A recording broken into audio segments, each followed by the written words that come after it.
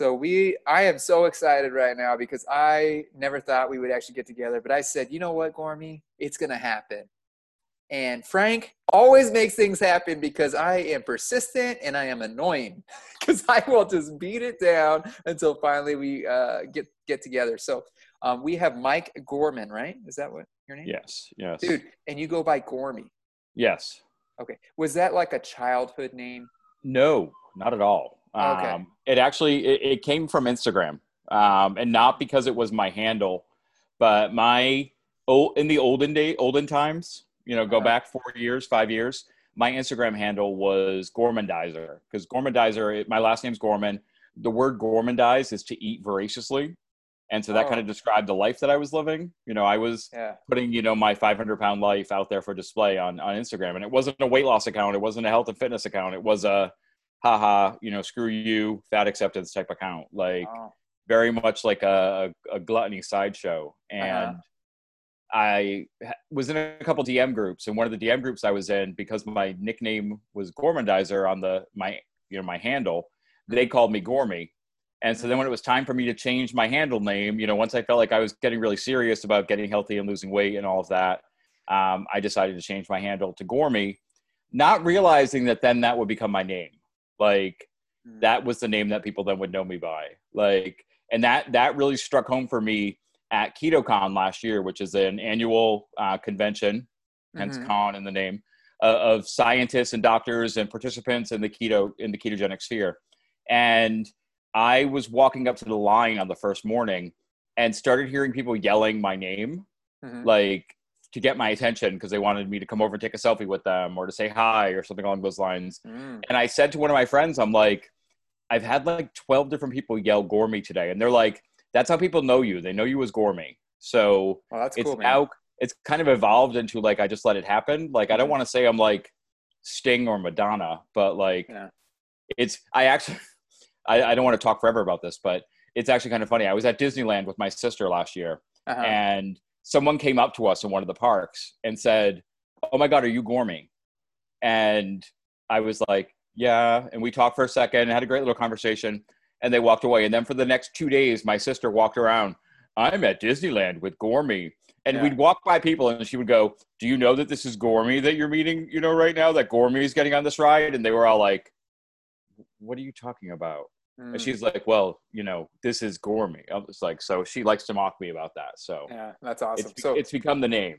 So again, I'm just so lucky to have you on, man, and take the time. Yeah. First of all, you're a East Coast guy, which I love the East Coast. But I'm gonna do a few plugins because I guess for Jacked, we don't really talk about where we're reached at. We actually have a few things. We have Jacked on Instagram, JAKD, just a couple dudes with a K. Jacked on Facebook. We have jackedpod.com, which we're gonna be updating soon. We also have a YouTube channel that no one's really seen yet. It's just a couple dudes are jacked, where I put all my health tip videos, and Eric's got some videos on there. Nice. So people really like the visual. And I'm starting to learn that because I'm more of an actual audio guy. We are in the process in the next month building a podcast room at my location. So it's going to be better quality, better lighting and things like that. We have really big ideas, man. We're so excited. Big news that's coming up. And then where can you be reached? Well, 99% of the time you can find me on Instagram. That's Gormy_goes_keto.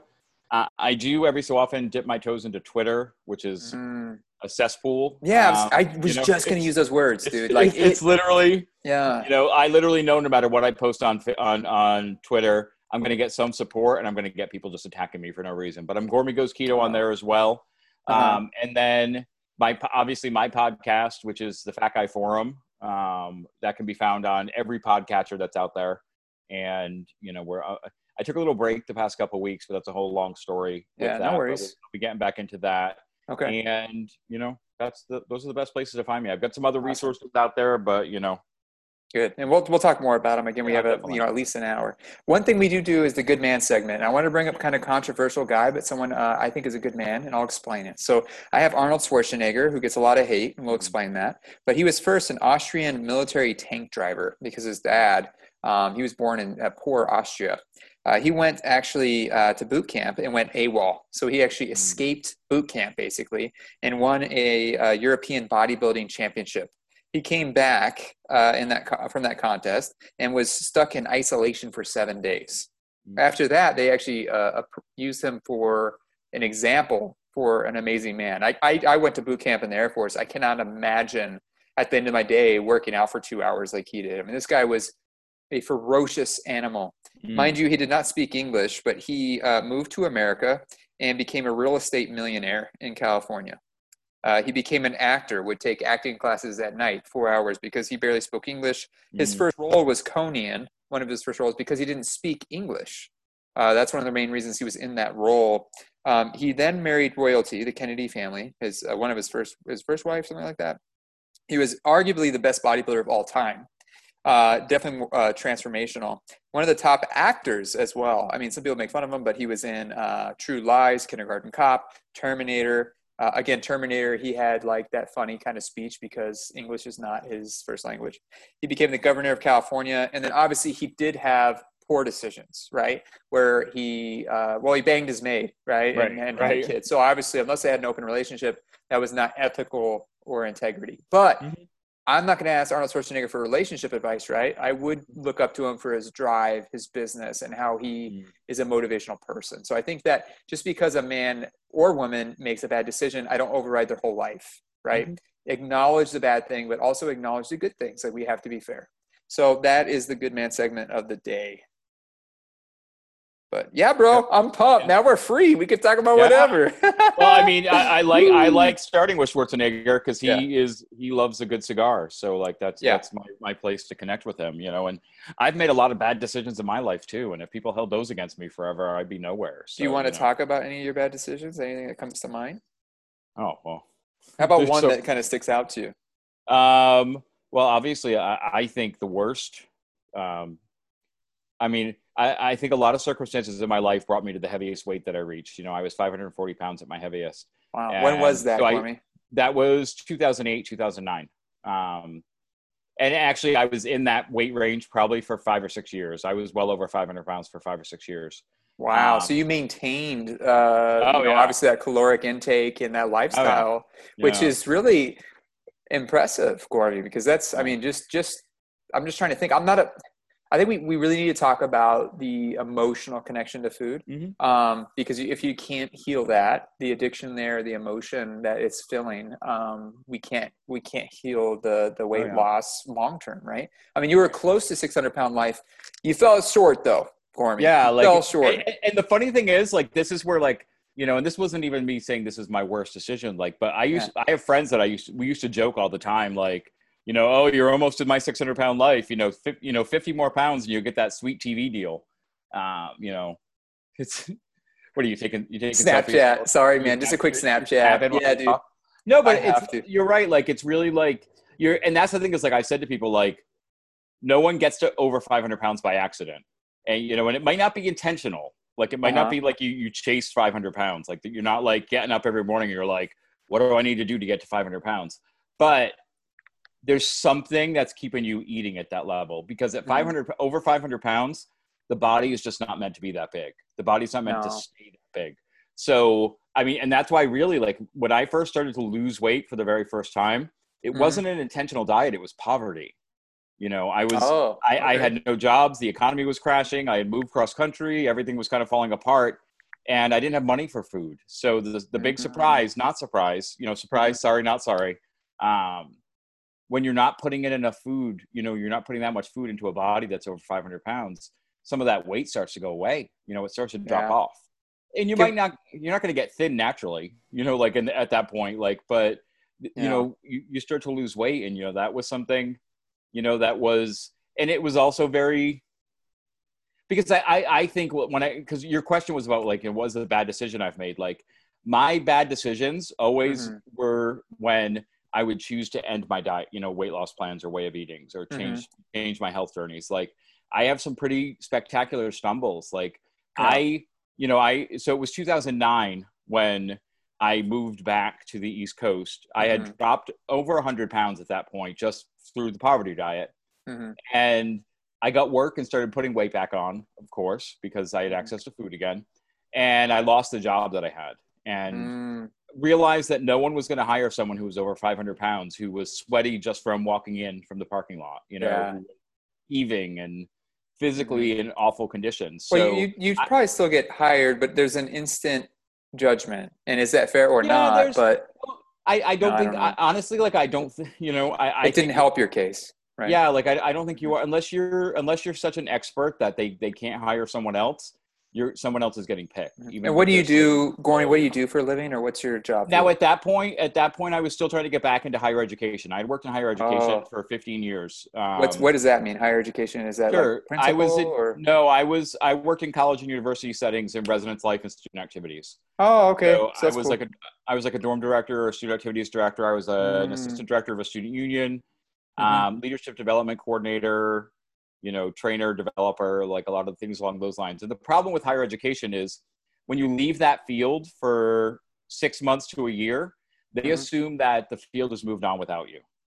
So I Oh, ran into a lot of trouble trying to get back into that field. So I ended up getting a job working in my family's, my family business's office. They run a roofing company at that point, oh.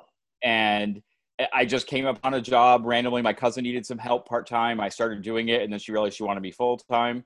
Hmm. And then that company went under. And when that company went Oh my under gosh. was when, yeah, 40 years in business and they went under. Oh, 35 when years was in this? business. When was this, Gormy?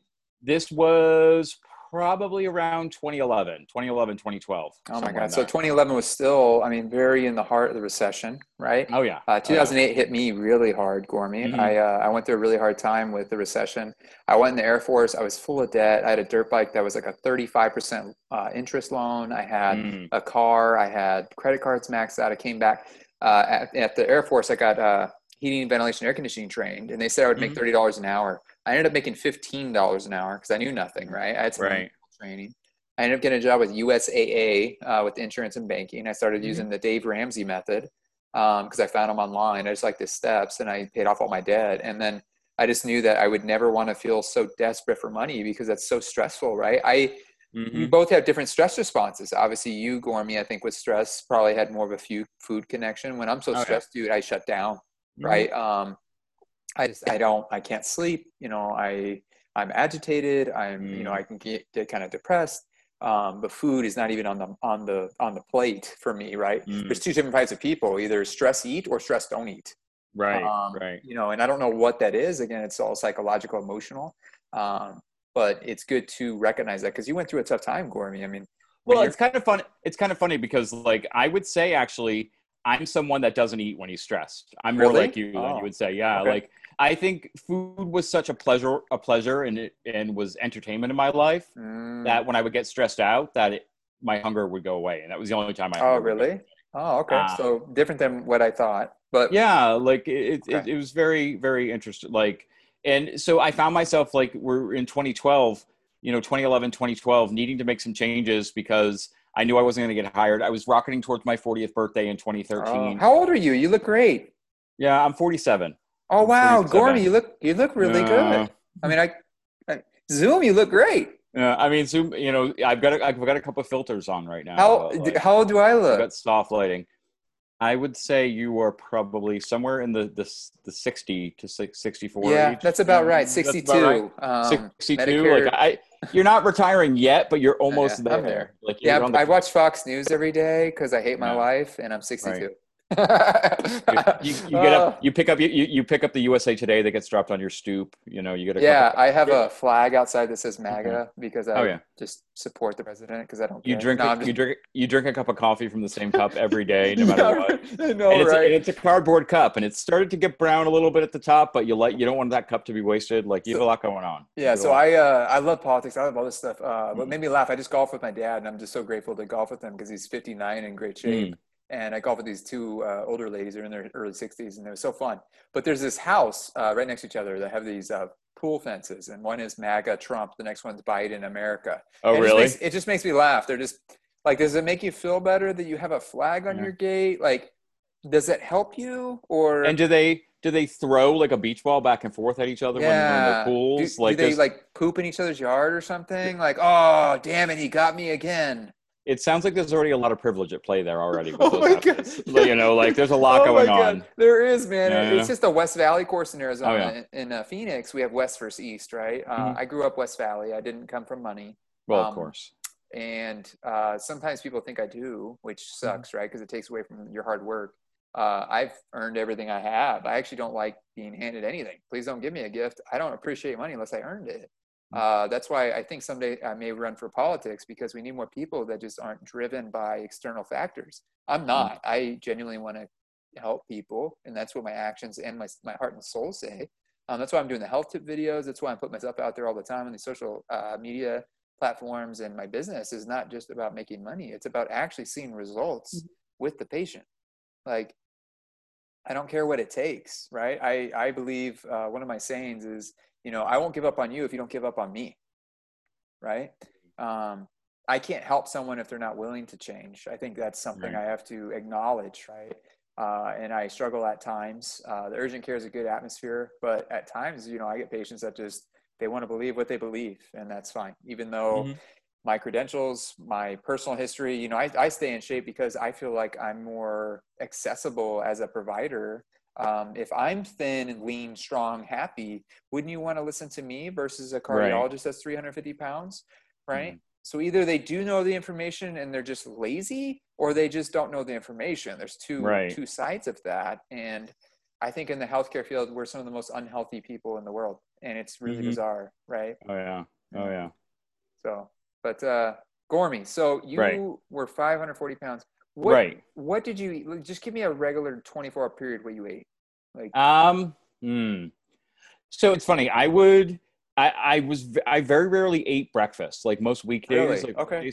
I didn't really eat breakfast. I would get up and I would go to the office. Now, when I was at my heaviest, I lived in the building that my office was in. So my office was probably about 25 steps from my apartment. So it was, cool, but it also was a part of that enabling behavior that allowed me to be 540 pounds, because you have to walk or move. If I had to get in my car and drive to an office building and walk into an office and do all of that every day, it wouldn't have, being that size wouldn't have been sustainable. It wouldn't have been that easy to be that size. But living where you work provides a lot of opportunities for that. And so I would say probably around lunchtime, food would start. I would eat lunch with the rest of the staff, whether we would grab it at the dining hall or bring it back to the office or whatever. And then I would kind of start my alone time eating. Like I would run to a fast food place and grab, I think it's funny. Like I share these orders sometimes, but like my base order at McDonald's, and this was even a couple of years ago, this was still my base order, but it was the same thing back then, was anywhere from 4 to 6 Big Macs. They're so good, right? Yeah. So and back then you could get them 2 for $4 or 2 for $3. They would do the 2 for $3 back then. But I would get 4 to 6 Big Macs. I did have several instances where I actually ate 8 Big Macs for fun. But I would get right. Yeah. Well, and actually I remember one time very clearly, I ate 8 Big Macs on the way to dinner with my family, because I was starving and I was worried that there wouldn't be enough food at dinner. So, I heard that from, I listened to the podcast with you, Anthony and Eric, and it was really touching, because I was like, 8 Big Macs, man. It's not, so let's talk about, have you ever heard about the snake diet? Oh yeah. Okay. So there's a guy on YouTube, he was a bodybuilder. He ate McDonald's for 30 days and actually got healthier. Now, mind you, how he did it was 1 meal a day. He worked out and he ate the double quarter pounders, the salad, and the peanut butters, right? So when I do cheat, I will get 2 double quarter pounders from McDonald's, right? But the composition of the meal is a little bit different. Even though the bread's not good for you, I get it. The cheese can be arguable, but the meat is most of it, right? It's actually high quality beef out of the McDonald's stuff. So the Big Mac is very small patties, mostly bread. Right? Mostly bread.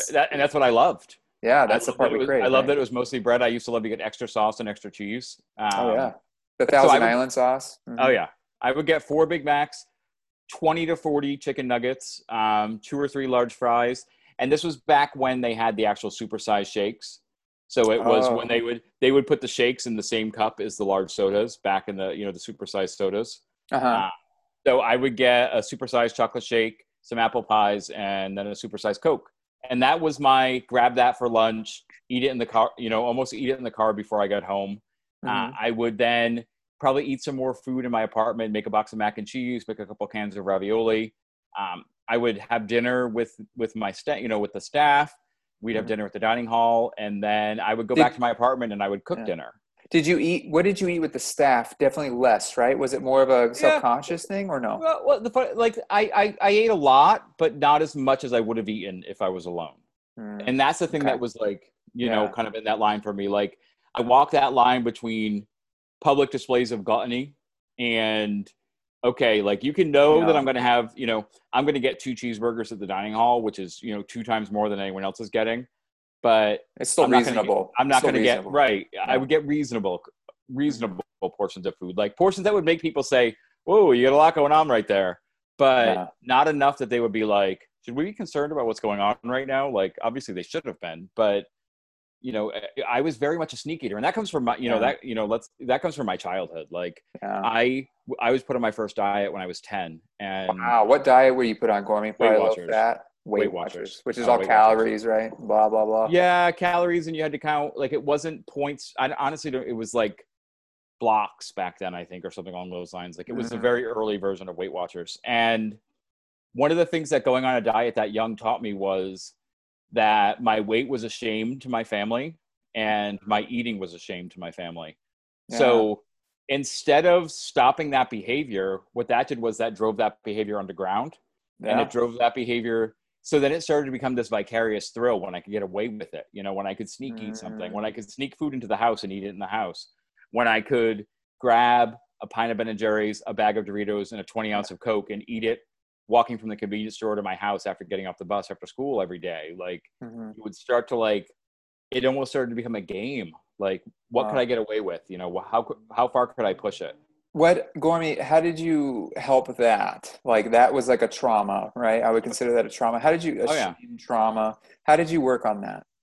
Well, it's funny because like honestly, it's something that I've talked about a lot, like that behavior. But Hmm. as far as making the connections for where I think a lot of it came from, like that's been a really recent discovery for me. Like really, Mm, kind of okay. putting that emotion to it, like putting, the purposefulness behind it, to Hmm. what it was. Like I think as far as like how I work on it, like or worked on any of that behavior was like I had to, and I think it's a phased process because what that ended up instilling in me, for years it was shame and hiding. And Hmm. then it started to become, you start to get to the point, food addiction is not something you can hide, really. When food addiction is No, really intense, it's not something that can be hide because you wear it on your waistline. that is Like true. something, Hmm. when you're 500 pounds, no one's looking at you thinking, well, maybe he just eats a salad and has a slow metabolism. Yeah, Like, can I give an example? yeah, I've rented 2 rooms out since I've had this condo. I'm actually getting rid of my roommates currently, and I'm very excited. I'm finally at the point in my life where I make enough where hey, it's not I want to be on my own. But I nice. had a roommate who was a very nice guy, and he had a very weird lifestyle, and I lived with him a year. Okay, heavyweight. He would always be up at like 7 in the morning, but was an accountant and whatever. And I found out after a year he was using meth. Mm, I knew he had a food problem. I didn't know he was using meth. It makes sense after he says right. it. And I Mm. work with these people. I go, wow, you don't realize how many people are traumatized and how many Oh yeah. people are hiding behind things. And like you said, this guy hid from me a year. He smoked meth, Hmm. amphetamines, which I didn't know was actually very prevalent in the gay community, he said. Okay. Because it causes sexuality. It also it's very addictive. It's very cheap. Right. It can help with weight loss. So I felt so bad for him. I don't even know if he's alive. I didn't even kick him out. I Mm. just like said, hey man, I can't have you here doing that stuff. I didn't know. And he left in a very cordial manner. But like you said, I knew he had a weight problem, man, because he Right. was, 300 pounds, but I didn't know he had a meth problem. So Hmm. when you said that, you wear your weight, man, that is true. Like you could kind of hide cigarettes. You could kind of hide chewing. I smoked and chewed and quit. It was very, very difficult. I would Mm. rather smoke the rest of my life. I can't, right? I quit Right. 10 years ago. I chewed for like 3. It was so difficult, man. So Mm. difficult. I could chew the rest of my life. I'd be so happy, Gormy, but it's just not worth, oral cancer, esophageal Right. cancer, and things like that. But I think addiction needs to be defined more. I think it needs to be not treated as a diagnosis or a life sentence. It needs to be talked about in a manner that you can get better, Right. right? And the thing is, like, I think for me, like one of the things that happened that I think prevented me from addressing it for years Yeah. was I went from seeing, that life I was living as shame to flexing in the other direction. Like, if Mm. you're not going to like me because of my size, I don't care. I went very Oh, much okay. down So that, like, apathy. No, not even apathy, more celebration. Like I very much Really? went down like that, Oh. like fat acceptance route, like very Mm, much like, I'm the like, big guy, like oh, okay. embracing the identity, like celebrating the identity. Like I said, my Instagram was very much like a sideshow. Like it was a Really? display of, that's, I have a lot of wild before pictures that I use every so often. Yeah, And they're great. Hmm. yeah, and people are like, why do those pictures exist? And I'm like, those pictures are all on my Instagram already. If you go back 3 years, you go back four Yeah, years. but who goes back that far, Gormy, right? Our Well, attention the funny thing span's is that this big. every so often people do, and Oh, really? Mm. someone must have the other day because two of my older posts got reported. Oh, for what? There were memes and there was slight human nudity in them of some Really? kind. Yeah, it was like, Man. yeah, Oh, I literally was like, and of course Instagram doesn't show you the post; they just show you like the tiny thumbnail. And I'm like, I think I see that. I don't really know what that yeah. is, but I'm dealing with censorship via Facebook right now. I'm not happy about it because I'm trying to push some pretty important things. My video yesterday was about healthcare abuse, and mm-hmm. that got rejected as an ad. And I'm Wow. just like, I'm promoting Yeah, healthcare workers. I've been abused. So many people are very happy I'm talking about it. We're doing a podcast soon about it with another buddy of mine. But nice. yeah, Gormy, I mean, you're just so big, man. Like, I had a patient the other day, we were talking about this earlier, that knew Right. you. I go, hey, man, do you know Mm-hmm. this guy named Gormy? And this guy's like, oh my God, I love Gormy. And like, you're so motivating to these Mm. people. And I go, I think, don't you have 100,000 downloads or something crazy? My podcast is almost to 110 now. Oh my God. So is that just Podbean, Gormy, or where are you at? Well, I'm assuming it's just the listing on Podbean, the unique That's downloads on it? Podbean. Oh, Yeah. okay. So are you on Apple and all that? Blah, blah, I blah. am. Like, Okay. I don't know what the different stats are. I'm I not got great you. with that kind of that side of technology. Like, Yeah. I'm assuming, my understanding was that the stat you get on Podbean is all kind of like pod crawlers. Okay. So So it's all RSS downloads. how many episodes have you had? I'm in the low 80s. I'm in the low 80s. God, you're in the low 80s, 110,000, dude. Yeah. God, dude, how many downloads do you get an episode? It's now averaging up around like 1,500, 1,600. Oh my God, Sometimes Gormy, 2,000. we're at like 50. We get like 100 downloads per episode, Mm. and I think we have a good message. I don't know, you're famous, bro. Like literally, you're famous, and I'm so happy for you because this guy that I saw in the clinic, he's losing weight. I'm proud of him. I told him, I said, hey man, keep up the good work. I actually address patients. I said, hey, we need to work on your diet. I don't say, hey, you need to lose weight. I try to be positive about it, and most people are very open to it. But dude, you are reaching people in Arizona that don't even know you. Like, Well, for just so you know, for 2 weeks in a row, I have cracked the top 50 health and fitness podcasts in Qatar and in Sweden. how So does that happen? I don't even know. I don't. You get those weird. What is it? Whatever that website is that gives you your stats. It's Yeah. like I think my highest rating ever in the U.S. was not that great. It was like 209 or something like that. I mean, it's still something. Yeah, I You mean, do it's still this for great. fun, dude. But I think I had the Netherlands come up every so often. I was big in South Africa for a while. Like, I don't know why. It's weird. Qatar. I think Chile for a while as well. What can we talk Very about? interesting. So, what do you think people are? Why are they attracted to you, Gordon? Why are you being the sensation? Well, here's the thing. We've kind of gotten halfway into it, and I know I've told my story on this podcast before. Mm-hmm. So I was 540 pounds. I got down to 210 pounds in April of 2013 for my 40th birthday. 6 months later, I gained 270 pounds. In October of 2013, I was 480 pounds. Wow. So I turned 270 pounds in a little over 5 months.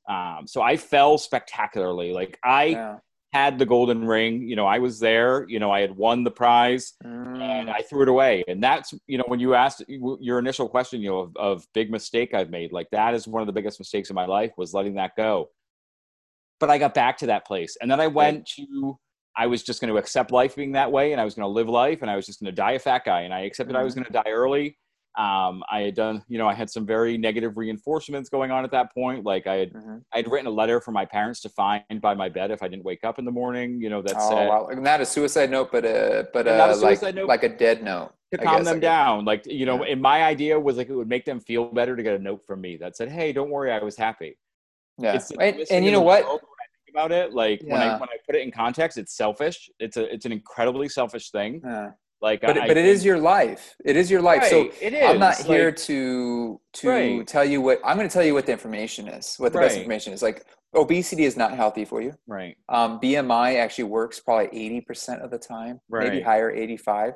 But obesity, you have a way higher chance of dying of COVID. I shared a right. post that Bill Maher was really good yesterday. Yep. But if you choose to do that, and that's the route you want to go, and you want to die at 60 or 65, Right. that is your choice. Same as cigarettes. But do not act like a soda is any different than a cigarette. Right. And don't act Yeah. like you're not intentional. Like I never try. And here's the thing is like, so I think I never tried to blame my weight on anyone else. I I never like tried, that. I never, every time I flew, I bought 2 plane tickets. Every time Oh, really? Okay. because I knew that if I bought one plane seat at 500 pounds, I was going to be sitting half on top of someone. And that wasn't fair of me to do that. That is Like, very conscientious of you. it was very much about I was very much about taking responsibility for my behavior. So when I started my weight loss journey, it was very much also then about, taking responsibility for my behavior. Like, and I think the thing that attracts people to my story is that I've had these spectacular falls, but I've gotten back up again. And I still share the good days and the bad days. Like I try my best. I think sometimes we all fall into that trap of presenting the rainbows and the sunshine and not presenting the clouds. But I do my best to say, I'm having a really bad day. Food is challenging me today. Those demons are back. I honestly, I 100% believe that there never, for someone that has been morbidly obese or super morbidly obese, that the battle ever ends. I don't think it ever ends. Like, I don't think you can conquer food addiction completely. I think you can learn coping behaviors. I think you can learn how to handle life better. I think you can learn new habits. I think you can learn how to use routine and consistency to be successful. But I think you have to be consciously aware of the fact that the moment you let your guard down is the moment that those other things are going to come back and they're going to attack you again. Well, and you have to be ready to deal with it. Well, isn't life just a battle itself? Right. That's what it is. Like whether it's addiction or food or whatever. If I put a dip in right now, Gormy, I'm going to be addicted again. I can't do it because I enjoy it so much. I used to tell myself that when I chewed, I was like, well, when I die, at least I can chew again in heaven, if heaven exists, right? I'm probably more spiritual. But like that's how I justified it. I had to actually join a online forum called Kick the Can, and I didn't join it, but I just listened to other people's stories in the first 100 days of nicotine withdrawal, and the way it affects the nicotinic receptors in the brain. It's so difficult, right? I do think addiction, the title is overused. Addictive personalities is really rare.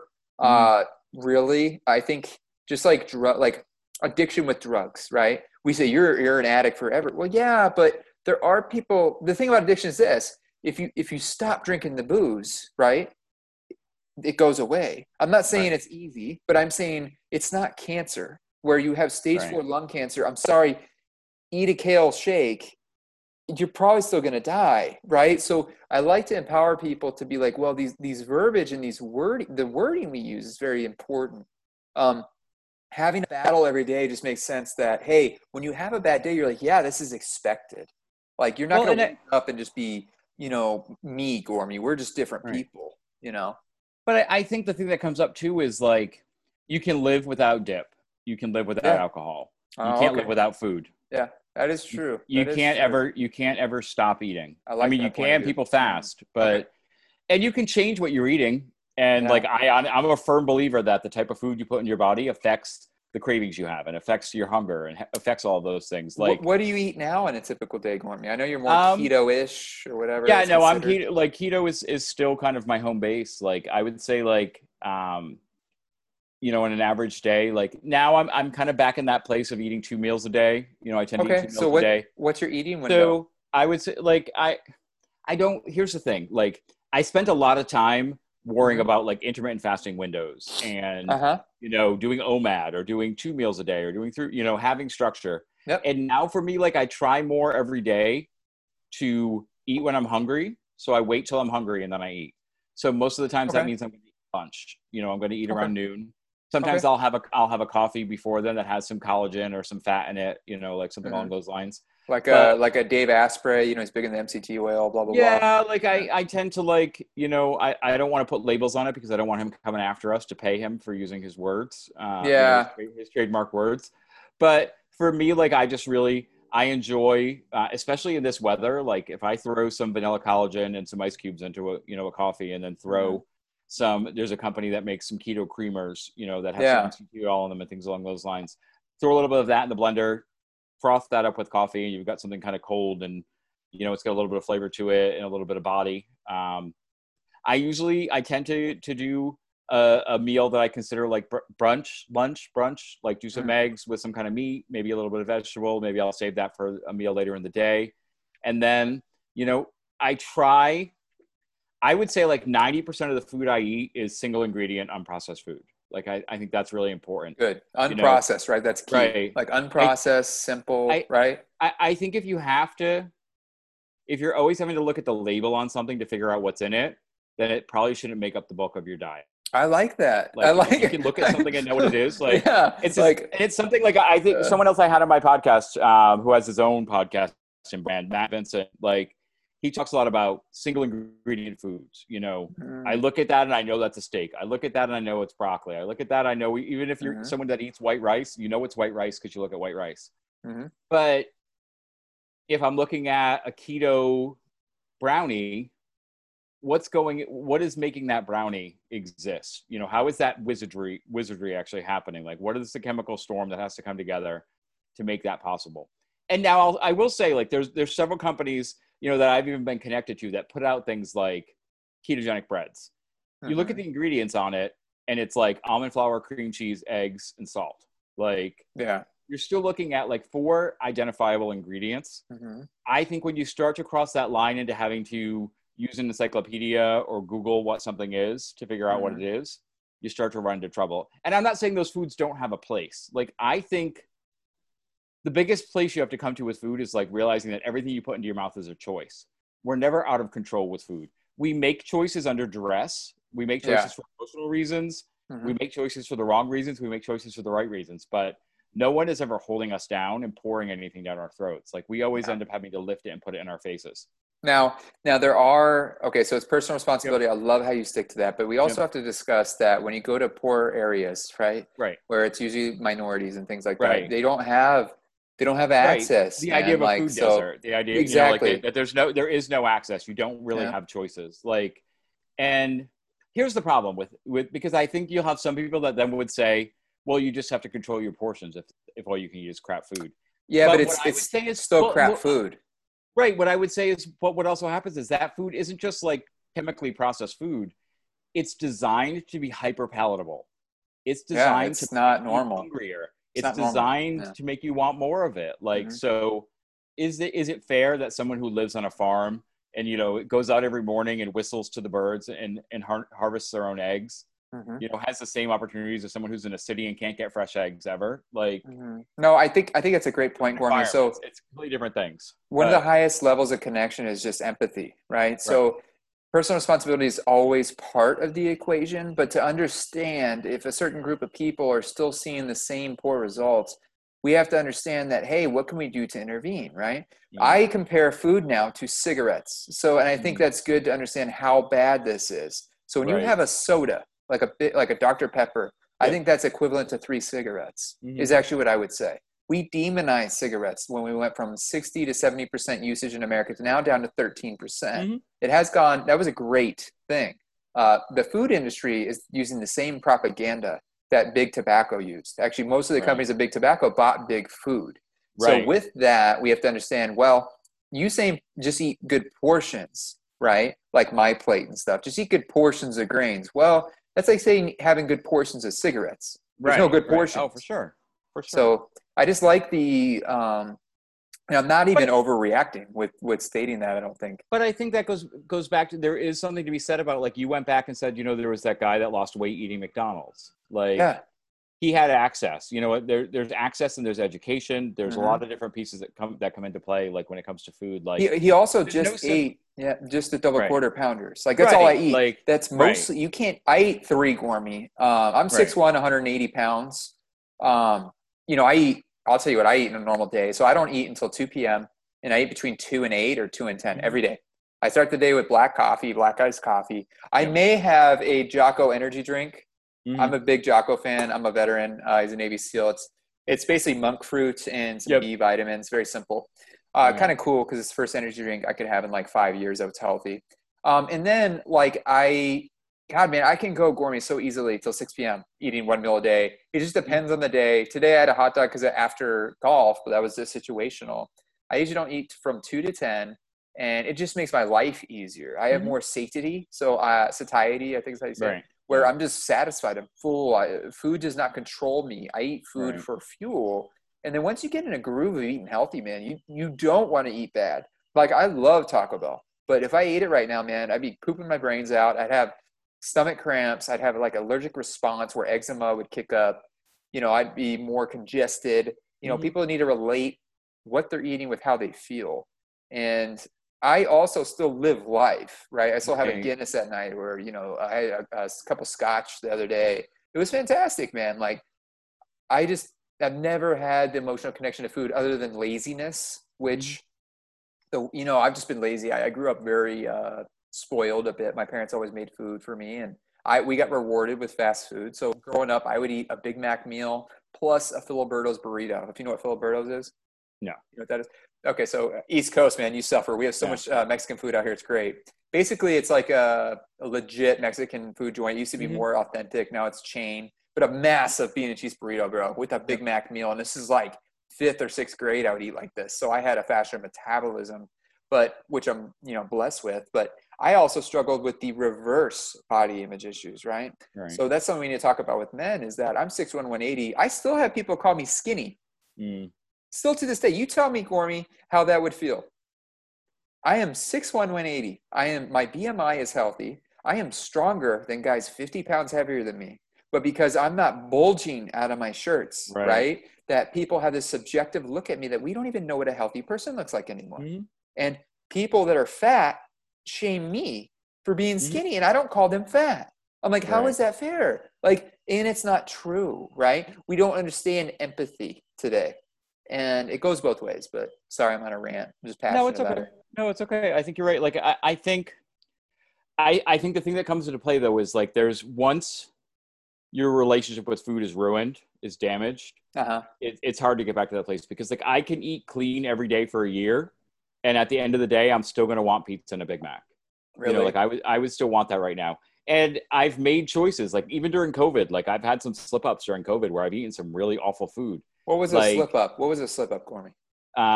I've gone to McDonald's. Beginning of COVID, I went to McDonald's. What did you eat there, though? Did you eat something different? I mean, what'd you get? I got 2 Big Macs, 20 McNuggets, large fry. But you didn't get 8, right? So even your slip up is a little bit different, right? But the thing that is like, but then I also went out and ate pizza later that day. Okay. It was it was very much a binge cycle going on. Gotcha. But the reason I bring it up, isn't because I want to glorify that I did it, but more that my body didn't feel like shit the next day.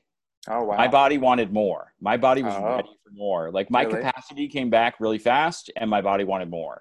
And I think some of us are primed differently to food, whether that's through something genetic, whether that's through years of constant exposure, whatever has caused that kind of change on a genetic or an epigenetic level, wherever it's happened. Like, I think there's something different that ends up happening. And I think there's something different also in terms of that mental relationship with food. And I think everyone, and this is where personal responsibility comes back into play. Like, I think we have to be honest with ourselves about what we can and can't handle. Because I work as a coach now with people. Oh, how does that work, Gormy?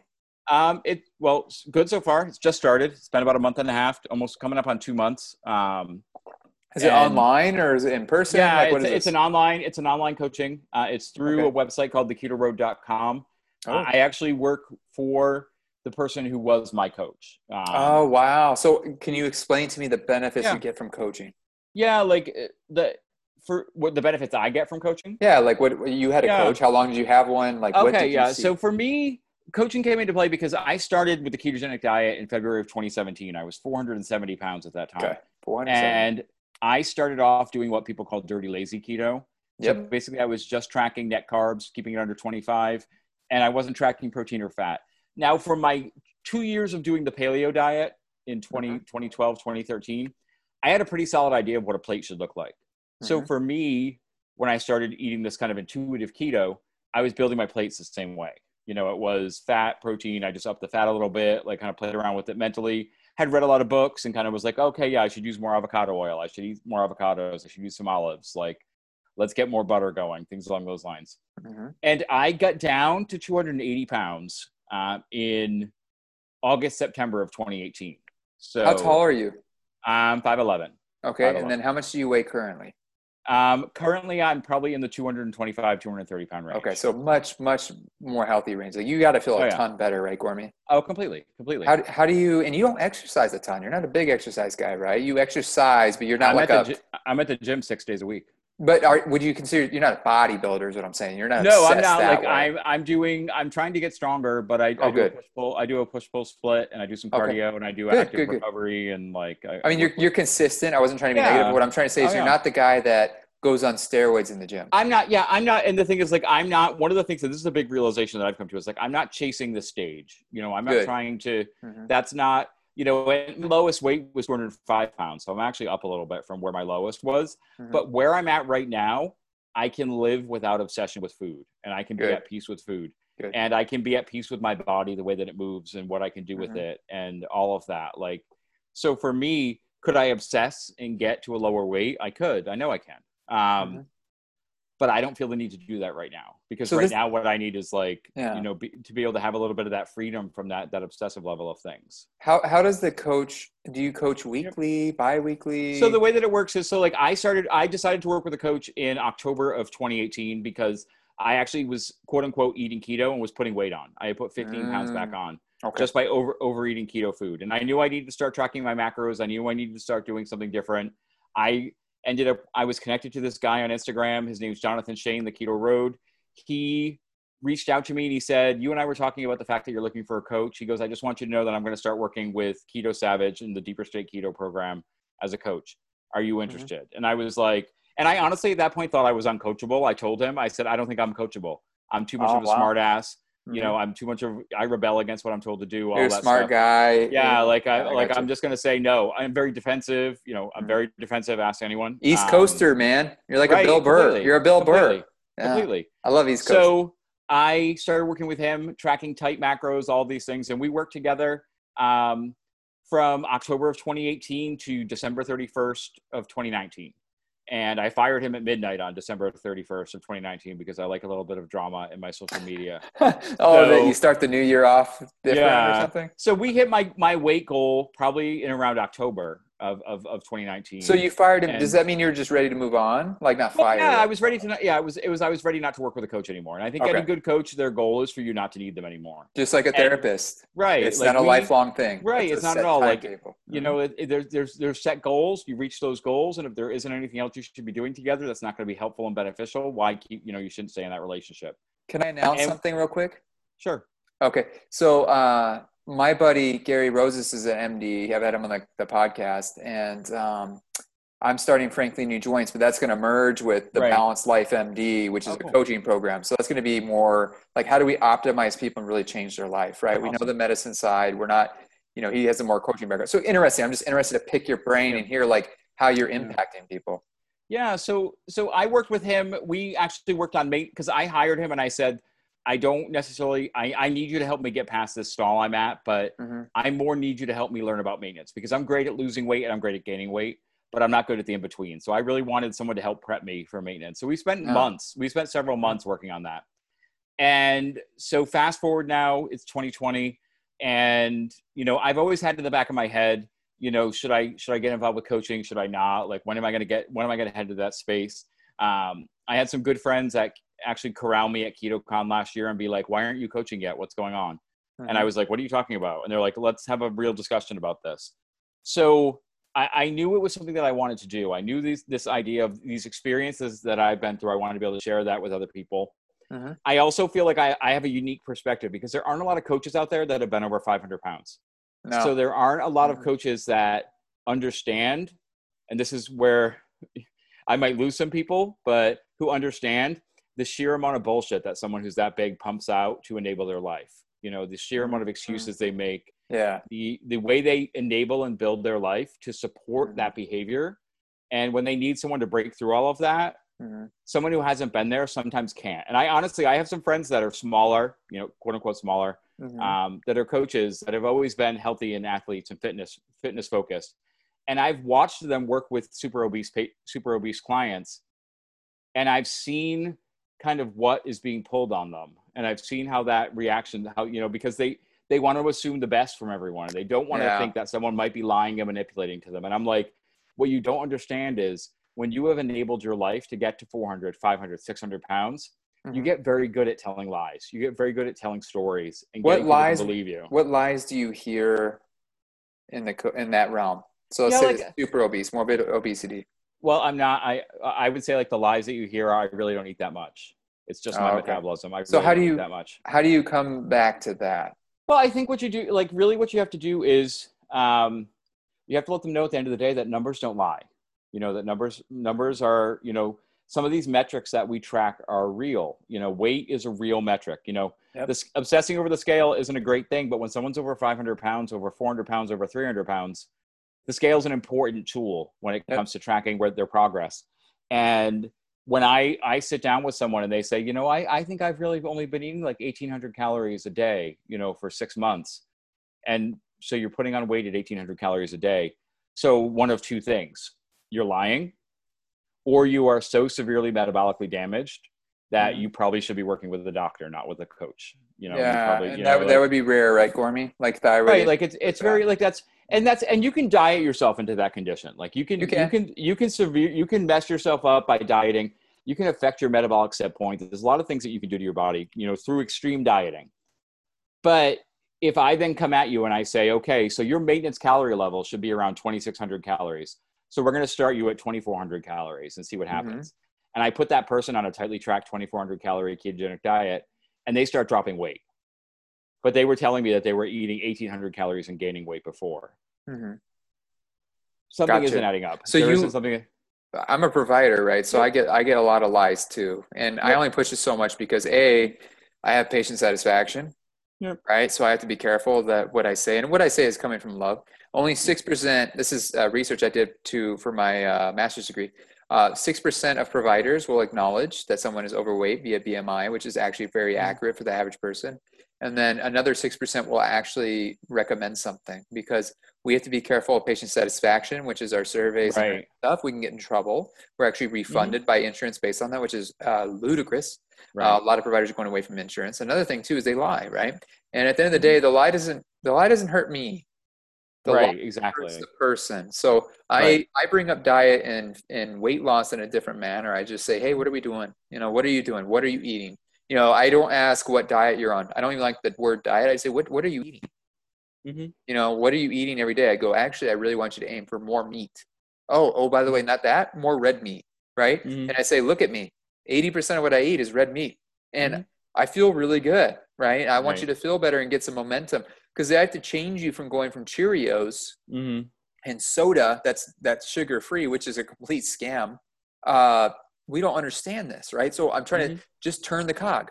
Journal of American Cardiology just came out saying that saturated fat is not only not bad for you, it's good for you. What's saturated fat, Gormy? That's the fat on the steak. Like that's what you want, and all we eat is 93.7 at the grocery store. I go, no, need money, get 73.27. Right. Like we're changing the cog. It's like slowly changing, and then you have this built in. You can't suppress information anymore, right? You can't. And you have people like yourself that's like, look, I did keto, not I did dirty, which is what I've done, which is mostly cheese and pepperoni and, like trying to make it taste good. But if you do a clean keto, you're going to lose weight, man. You're going to feel better. It's just going to happen. Right. And I think with like clients, like, I don't think I've ever sat with someone I said, I think you're lying. I would never call someone a liar. I would never say that. Okay. But what I say to every person, I've had this discussion, I'm working with, with around 6 people. Okay. I'd love to see that number going up. So if anyone wants to talk, hit me up. Hey man. I'll reach out. I'll send people your way. But I think like what I say to them is, I need you to be honest with me. Yeah. And because here's the thing, I'm not your friend. you are literally paying me to help you. Yep. And if you're paying me to help you and you're not honest with me, how can I help you? How can I properly help you? I'll So actually think just about fire it. them. I'll Yeah, fire them like as a patient. think Yeah. about it at the end of the day. Like Mhm. I've said to like, so it's like, so lying, because I had a client, one of my early clients say, I'm surprised I told you that, like they shared something, Mhm. a choice they made, and they shared it with me, and we talked through it and where it came from and all of that jazz. And she said, I didn't even think I would tell you that. And I said, but it's good that you told me that, because think about it this way. Say you have like a severe pain in your side. And Mhm. so you go to the doctor and the doctor says, so tell me what's going on. And you say, nothing, everything's fine. And the doctor says, okay, I'll see you later. And you Yeah. leave, and the pain in your Mhm. side is still there. It's the same thing where if someone is dealing with a challenge with a food addiction or a mindset issue, like I feel like a majority of what I work on, like, yes, I do put together client tailored ketogenic macros. I put together very specifically tracked Mhm. macros for them that are based on their metabolic history and their current weight, their weight goals, making sure that all the other factors are in line, their electrolytes, their water, like sleep. I've got one client right now, like our biggest thing has zero to do with food. It's getting him to sleep. It's Good. get a healthy amount What of are you sleep. doing, Gormy, for that? Because that's a systemic problem, right? What are you doing for that? Yeah, like it's one of the things, like, and that's why, like, one of the things that the guy Jonathan that I work with and we call ourselves holistic health coaches, because Good.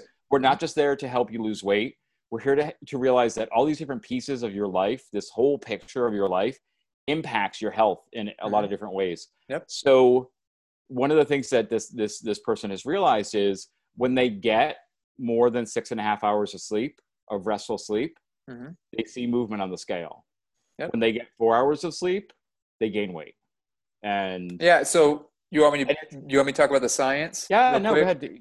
Again, Definitely. I'm a nurse practitioner, so I go through the science. But again, I'm more like mid-level is what we're called. Some nurse practitioners, physician assistants get angry at that. But anyways, we're mid-level, kind of middle of the road. I talk more Yep. bedside, right? So patients understand this high-level stuff. I can talk to a neurosurgeon, and then I Yep. can also talk to a person with a third grade reading level because we got to come in the middle, right? Got to come in the middle. So Right. when it comes to sleep, if you get 4 hours of sleep, your ghrelin and your leptin are jacked up, right? So your Yep. hunger is increased, right? I felt that when I used to work night shift. I had Yeah. a less control. Your HGH is lower, your testosterone's lower, your cortisol's higher, chronic inflammation. Sleep is so key, Gormy. I get 7 to 9 every night. Oh yeah. Uh, and that's a huge, huge benefit. Yeah. Like I love that I you literally, focus on that. I think that every adult, even if they didn't change one thing about food they were eating, Mhm. if they drank more water and got more sleep, they would see benefits. How awesome is that, man? Like you're looking at the whole picture, right? right. Like A it's person is a multifaceted organism. We need right. multiple things to actually have productive long-term change.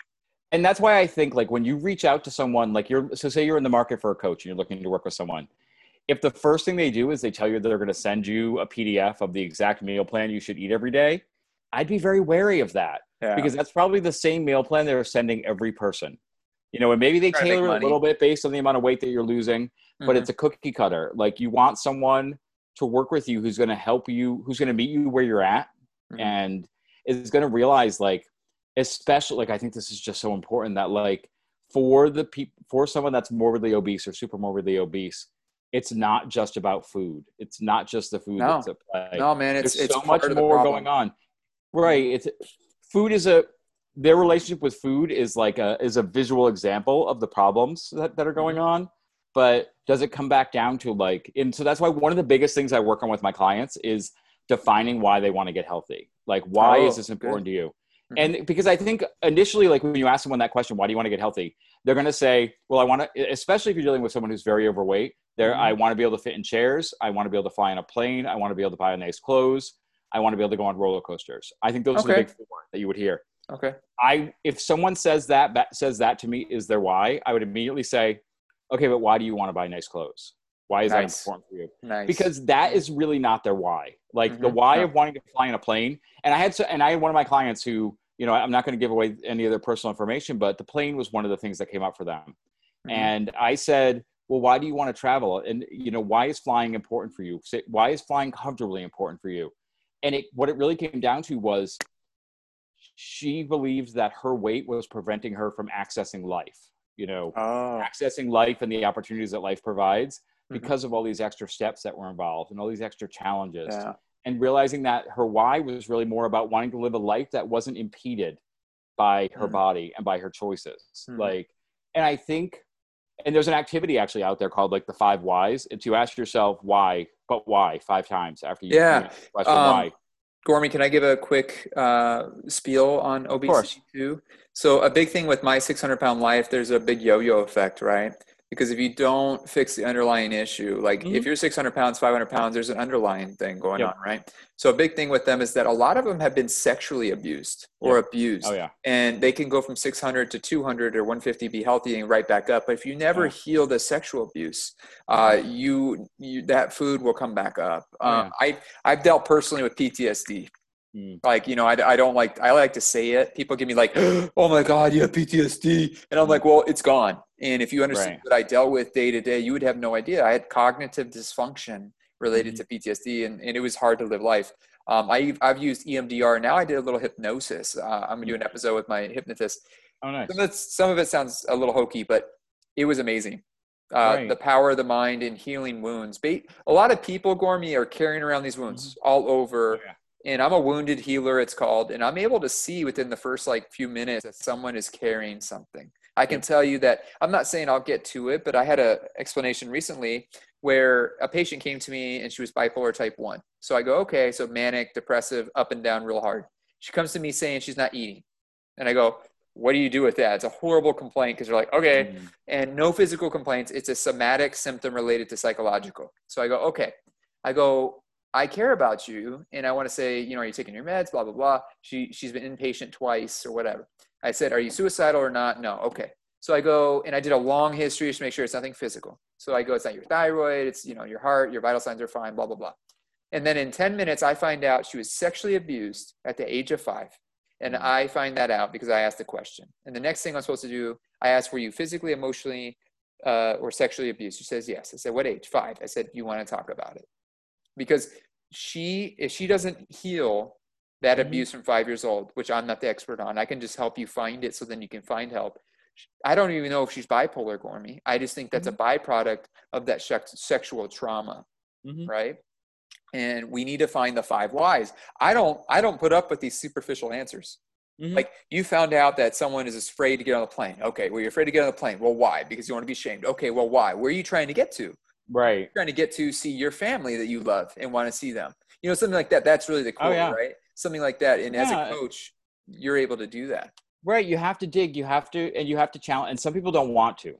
Like, some people want to keep it very surface level and don't want to dive deeper. And sometimes you have to say, okay, we'll come back to it. And sometimes you have to say, no, you're trying to lean away from this adversity. You're trying to lean away from this pain. So let's lean towards it a little bit, because now you're working with someone to help you lean towards it. Like, let's dive into this a little bit and talk about where this is coming from.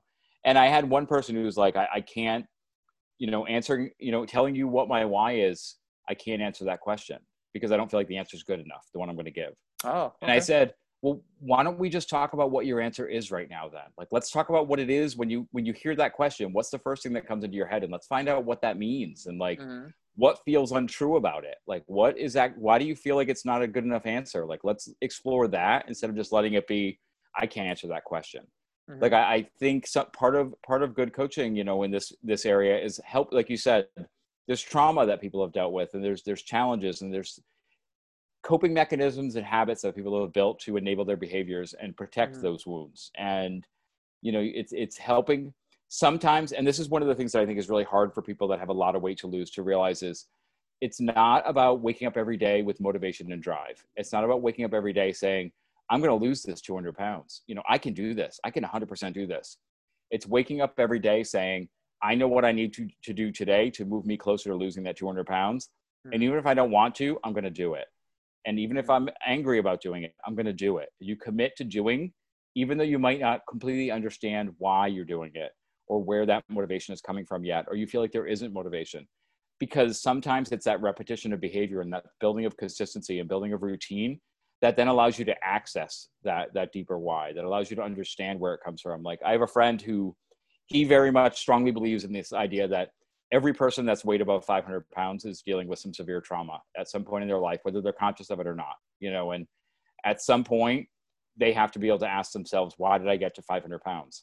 But he believes you're not going to be able to really answer that question until you're not 500 pounds anymore. Like when you're in that place, you can't necessarily answer that question of how you got there.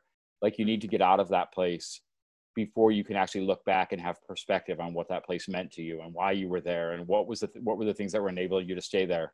And there's a part of me that says yes, there's a part of me that says no. Like I think there's always a different answer for every person, mm-hmm. but I think there's something to be said about the fact that I think it's important for every person that has dealt with a weight issue and with a food addiction issue or with a severe obesity problem to at some point want to get an answer to that question, mm-hmm. to at some point want to, and maybe you never find the exact answer. You never find exactly what is going on, like the exact root answer, the root cause of why everything happens.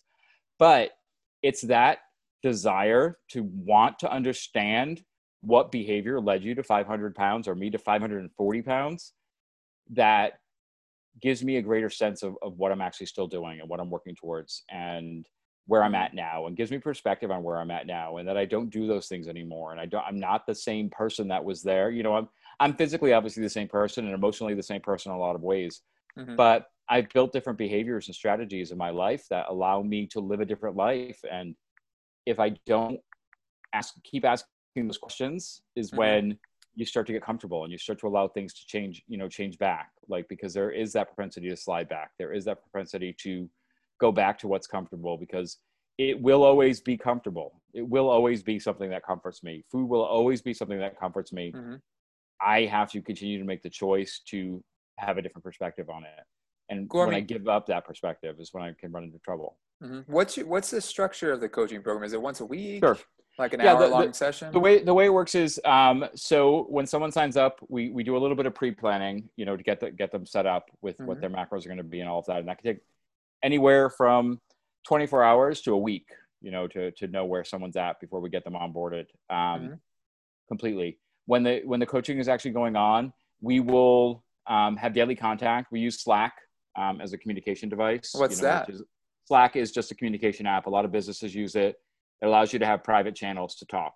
Oh, okay. So like HIPAA based? Is HIPAA part of that or no? No. Okay. Yeah, it's just a communication.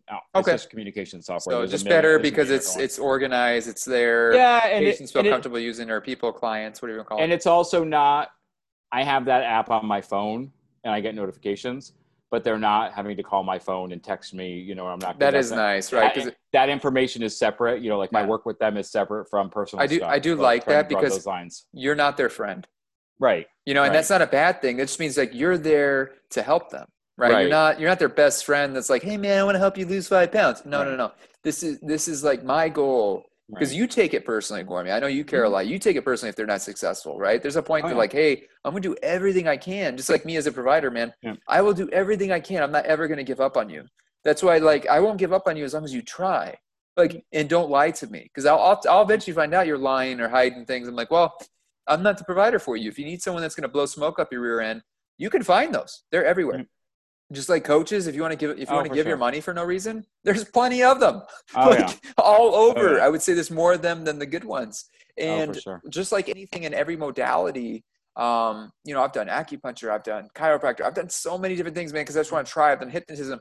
You have to find the best ones in the arena. Same with coaches, right? There's so many life coaches that their life's a mess. Right. Like, Gormy, if you go to 500 pounds, man, you better not be coaching. Right. You're leading this example. Like, hey, I'm battling with you.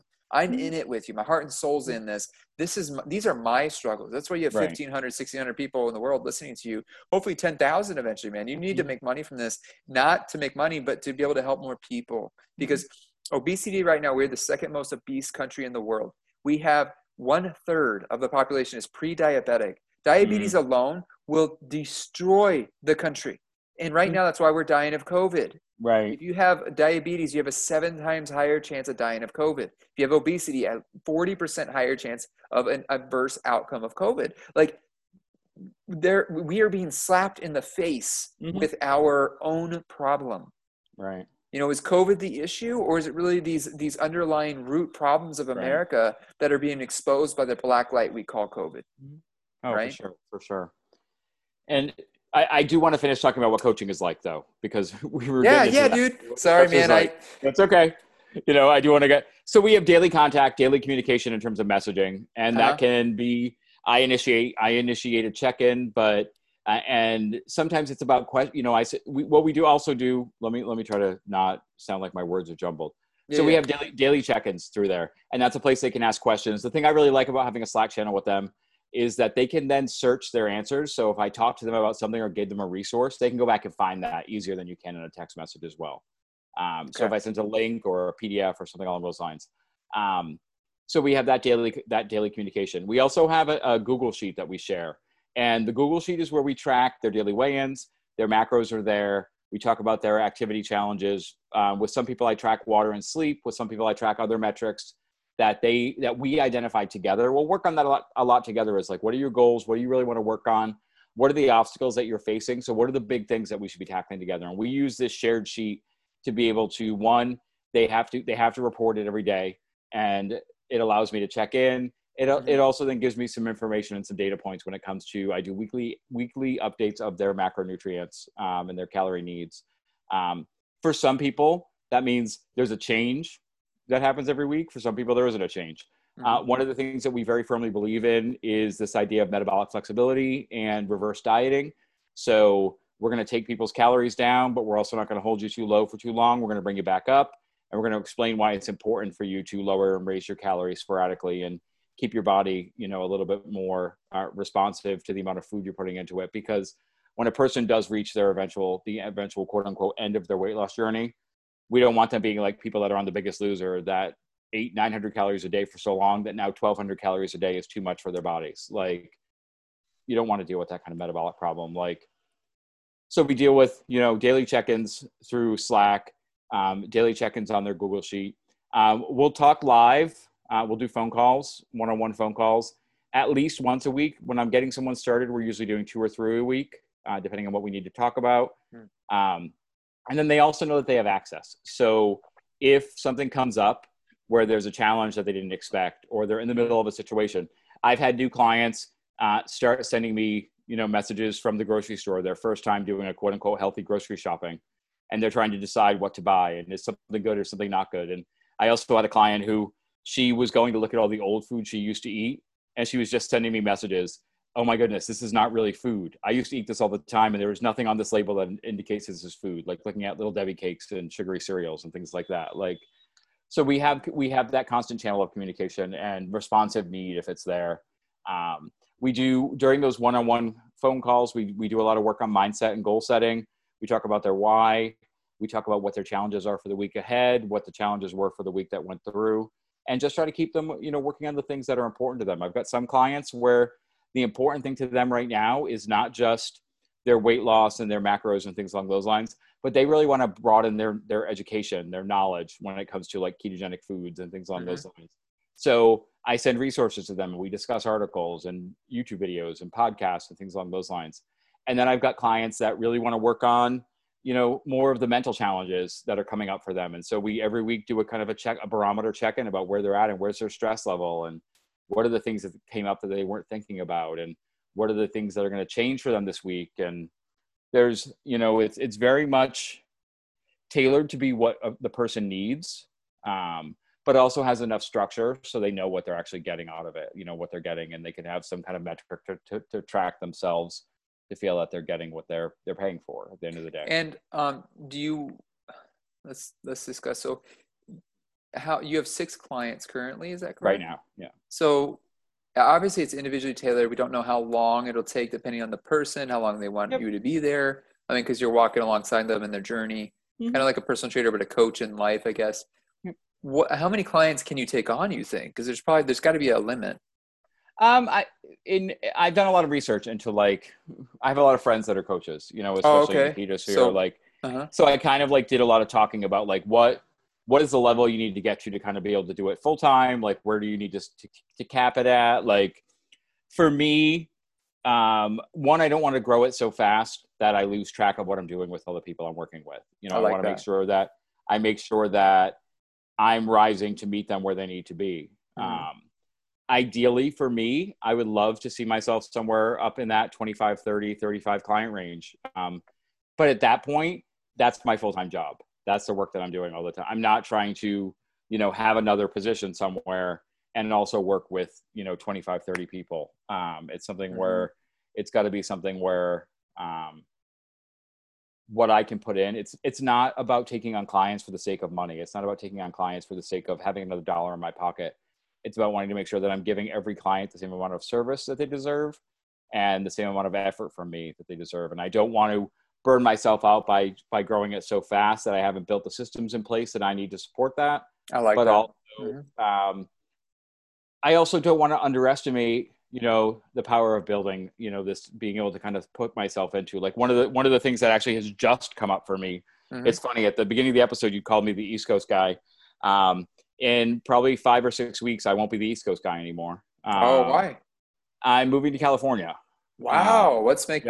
California, that's kind of expensive. What's going on? Yeah. So my sister lives in San Diego. She's been there. I love San Diego. So I'm going to be moving in with my sister. Do you know the Low Carb MD? You know her? Yeah. Kristen Bear? Oh my God, I love her. Dude, she's such a sweetheart. Anyway, she's in San Diego. No, I've had a lot of the guys that are on my podcast are in San Diego. Oh, okay. Diego, cool. So I'm really excited about that. It's expensive, but other than that, it's beautiful. Yeah, it's very expensive, but basically, I mean, not to go down the dark, pressing road, but COVID killed my career. It killed my job. Really? I've been working for 5 years with a company, and basically COVID took that away. Oh, wow. Dude, you're a freaking survivor, man. Yeah. You are building something else. So awesome. What I'm trying to do is, like, I'm pushing myself into a new environment so that I can kind of put some focus on building, what I want to build here. Well, I'll send you clients. I mean, dude, whatever. Definitely. I appreciate that. So how do they reach you at the coaching Keto Road? Sure. So right? it's the ketoroad.com/coach-Mike, or they can literally just go to my Instagram and DM me. Or on my Instagram profile is the links to everything. Do you want to talk about how much it costs at all, or that you can just visit there and talk about it? I think I'll be honest with you. Like I think we're very much, we're what you get from us is valued at what you pay. But I think sometimes talking money, kind of turns some people off. Like, then just go to the website. I'd want them. I want the prices are all there. The values are there. Okay. And you can also compare it to what other people are charging. You can look and see that. What you're actually getting from us and what you're paying for, what it actually ends up being. That's the thing. We talk about money in a weird way, right? So if you offered it for free, just like my health tips, I'll help people. I give advice for free and stuff like that. I try to help, but there's a reason, right? My time is valuable. There's liability, things like that. And then also when I start my business, I'll give some free evaluations, but to pay for true change, whether for me, I'm going to be focused on stem cells, things like that, you're going to have to pay because this actually works, right? We have this entitlement when it comes to healthcare where I have insurance, but I'm not taking insurance because it dictates my care. It raises the costs. It causes me to spend more time with administrative issues, things like that. I'm going to give you the best price for the best quality as well, right? And what's cool about coaching is you're not dictated by the medical realm. You're not dictated by the liability. You're just here to help, man. And like your results, your life story, your compassion and care speaks for itself. For sure. And I mean, I look at I've got clients that I've just started working with that are down over 20 pounds already. Like, perfect. That's and I've got clients that aren't down that many, but are making breakthroughs in other areas. Like, we work on perspective about your health. We work on what's important and realize that your individual pace isn't about someone else's individual pace. And we're not it's not a summer shredathon. It's not work with me for 30 days and lose as much weight as you can. No, it's not a juice cleanse or something. I've had people reach out to me and say, I'd like to hire you for a month because I want to see how much weight I can lose in a month. And I say, well, okay, but just so you know, that first week is really about figuring out where your metabolism is at. So there's a chance you're not going to lose any weight the first week. And they're like, wait, what? I might not lose weight the first week. Gormy, do you ever work, because having the medicine side, do you ever work alongside in that world? Like, I interviewed Dr. Stephen Hussey. He's a functional medicine type guy. Like, do you ever work alongside a practitioner sometimes, or no? I haven't yet. Like, I'm open to that idea. Like, I have clients where I talk to them a lot about seeing their doctors and the importance of that, especially if there's someone that has, is seeing blood sugar issues or things along those lines. Like, I want a person to be healthy. I want a person's health to be taken care of. I had a client that had a specific health situation come up, and one of this person's responses was, I don't know if I can follow X, Y, and Z until I talk to my doctor. And I said, I don't want you making any choices you're not comfortable with until you talk to your doctor. The other conversation I had with that person was about advocating for yourself with your doctor and realizing that, it's okay to say to your doctor, I need you to explain this to me. I need you to explain, why this recommendation is happening or why that recommendation is happening. But I think that's important. It's not something I've done yet, but I very much, like, I'm someone who, like, and you could go back and if you listen to my first interview on this podcast with the, I've listened to both at times, but it's been a long time. I think I probably talked about, my hospitalization in 2018. Oh yeah. What they fed you and stuff. Yeah. Like the food and shit. But also it was the fact that I hadn't seen a doctor in 25 years when I went to the hospital. Oh yeah. Like I had a real severe phobia of doctors, and it took me almost dying. Like, I was hours away from dying before I agreed to go to the doctor. Like, and that changed me in a lot of ways. Like, I went from not seeing doctors to I was hospitalized for 17 days. I had blood drawn 3 to 4 times a day. I was being wheeled down for different tests every day. I was being woken up by things happening all the time. I had roommates in the hospital over the holidays there was a gentleman who was my roommate in the hospital who they found him in his home, and he has short-term memory issues. He broke his back, but he doesn't know how. And every time he woke up, he didn't remember that his back was broken. So he would go to move and feel the pain of his back being broken and scream. And I dealt with that for 48 hours. That was very interesting. Like, it's the things you see, and I know you work in medicine, the things that you can see. But man, I've seen some traumatizing things for sure. Like, I learned a lot of things about medicine. Like, I started to see a pulmonologist and a cardiologist. I found out that I had a heart attack at some point in my past and didn't know it. Like, all of these things, I thank God that I'm still alive. Like, I look at, all that I came through. So now my feelings about doctors are very different. Like, I think partnering with your doctor is really important. I think being an empowered patient is really important. Yep. And I don't think it means going in with a headline to your doctor and being like, I saw on the internet that they said to do this, and I want to do this instead of doing this. Like, but it does mean going in saying, and the first thing your doctor does is runs a cholesterol panel, gets your results, and says, we're putting you on a statin right now. It's okay for you to say, whoa. I want to know exactly what test you did. I'd like to know why you're recommending a statin. Have we looked at particle density? I don't feel like you're interpreting my results properly. Like, can we talk about what other options there are? It's okay to say, and it's also, and I, like, it's okay to say no to a doctor. And I think we're trained to not say no. Like, that doesn't mean that I'm saying refuse medical treatment and go AMA or anything like that when you're in the hospital or the emergency room or anything like that. But I think it's okay to say, I need to think about this, or I need to make a decision, or I need some more information. Like, I need to feel more comfortable with what I'm doing. Like, especially if you're someone who, like, considers yourself to be empowered about your health, you're not going in there ignorant to everything that they're going to say. You're going in there with wanting to have enough information. And if you're not comfortable with the answer you're getting and you need more information, get more information and be okay with saying to your doctor, at the end of the day, I pay you too. Like, like, I'm paying you. Like, my money is going to you. Like, I need you to explain this to me. I've had doctors say to me, like, we're just going to be giving you this, this, and this. And I would say in the hospital, I need to know exactly what this medicine is and why you're giving it to me. Like, and I want to know why.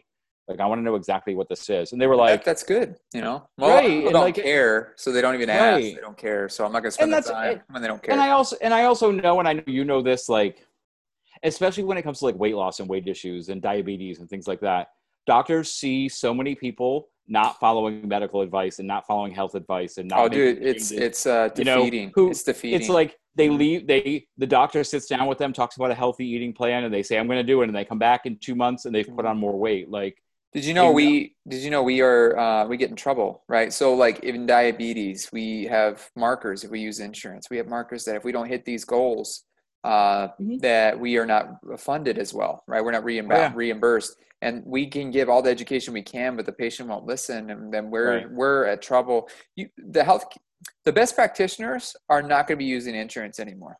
Right. And what's going to happen is the medical field is already socializing, on its own, right? You're going to have the public hospitals that take Medicaid, Medicare, Medicaid being, for the indigent or Yep. or poor and less resource, and then you have Mhm. Medicare, right? But they dictate so much of the care with the charting and the BS and the reimbursement of patient satisfaction. Like, I'm not going to even deal with that because I can't even really help you. Right. I can be anti-statin. I'll be devil's advocate a bit. A statin can help, but if you're 500 pounds, man, I'm just trying to keep you away from a stroke and heart attack. So you should Right. be taking a statin at the moment, but we can get you off of it. Right. Let's lose the weight. Let's get you off. Now, does a statin even work on cholesterol? Arguably, no. Maybe it actually works Right. on CRP. We've talked about that and stuff like that. Is it the cure? No. But a lot of practitioners are opening up like, hey, look, man, I don't want you to be on metformin. It's actually been used for anti-aging and stuff like that. It's not a cure, but let's start here. Let's get you off. Like, I Right. don't want you to take a pill a day, but you have to work with me. Most Mhm. patients, God, they just don't want change. And dude, as a Right. practitioner, you go into this field and like trying to make a difference, and you just see people, and I know they're not going to change. So I'm just like, why am I going to talk Right. to them till I'm blue in the face?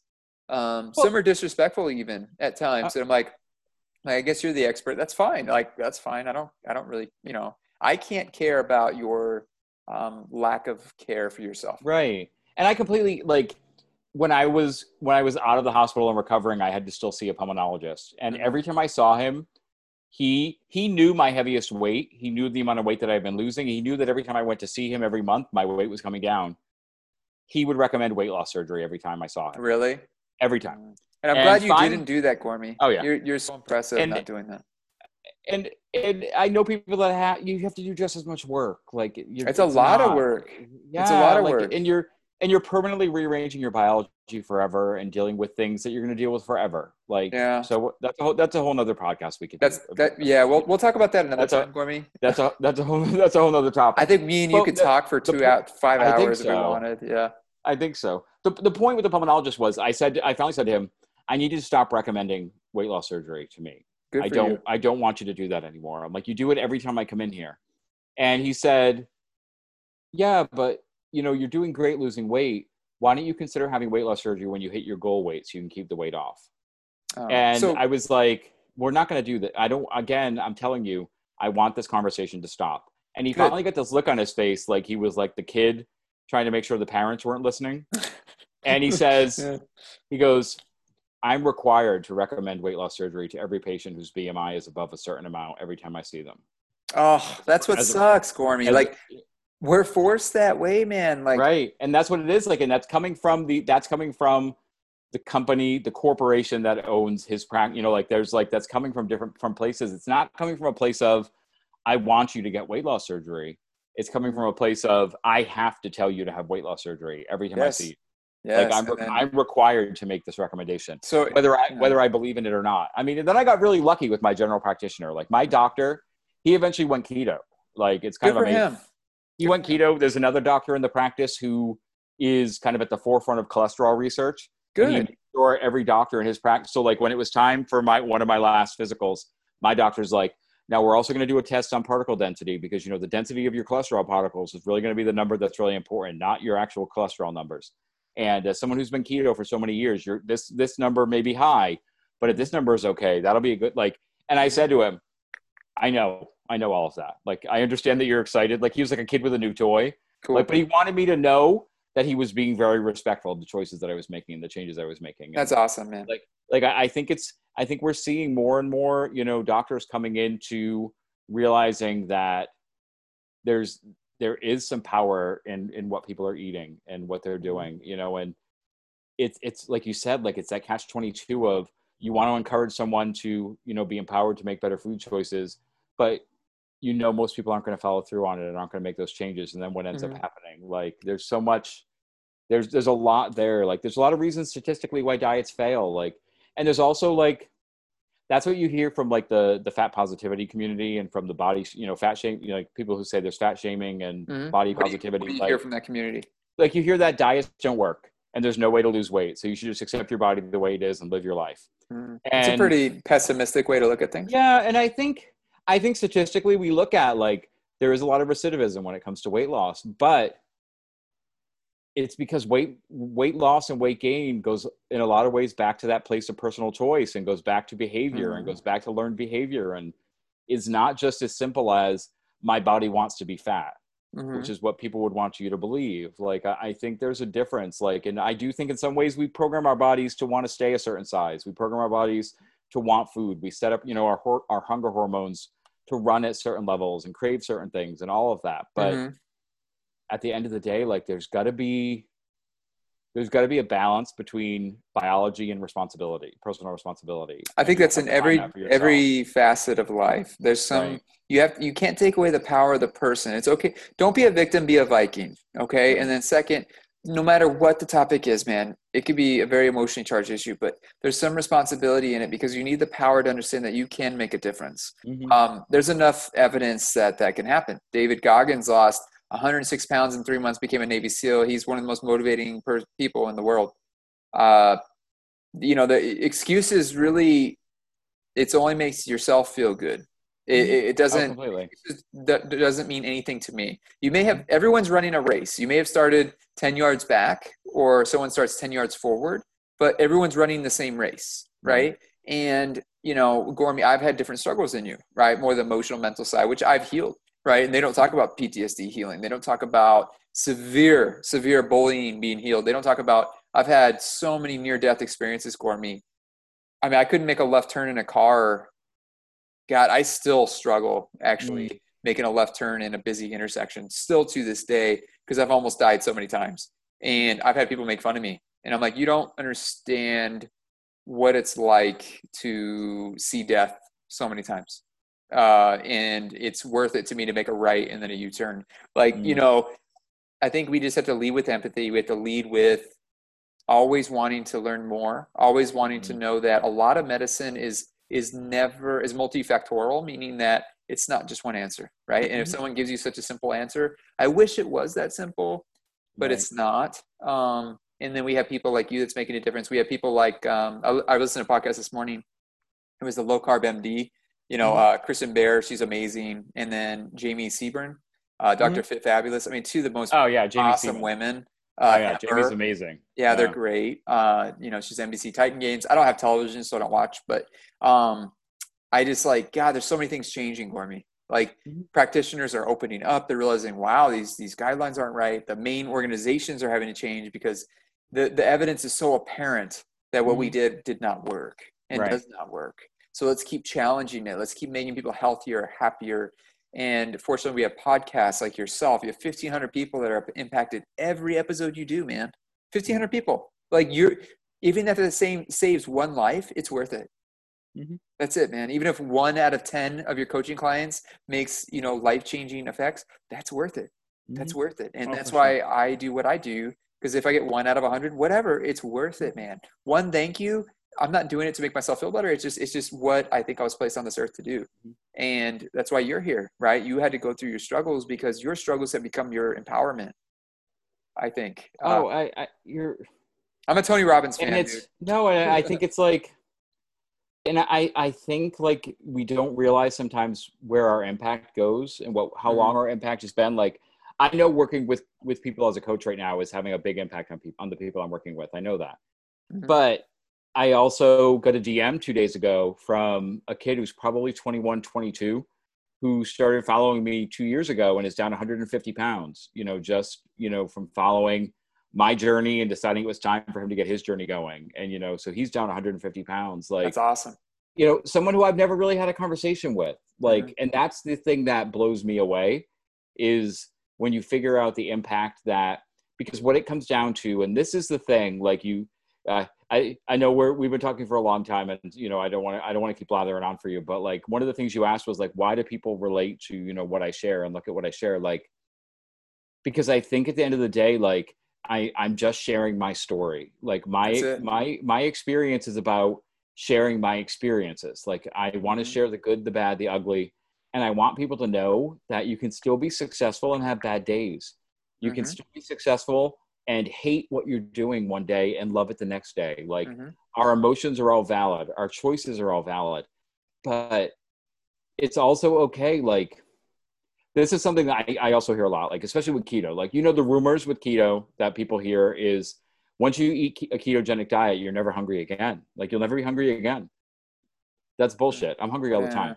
But what it does, what I want to say to people is, what you have to realize is that if you've got 200 pounds to lose, if you got 250 pounds to lose, you're going to be hungry.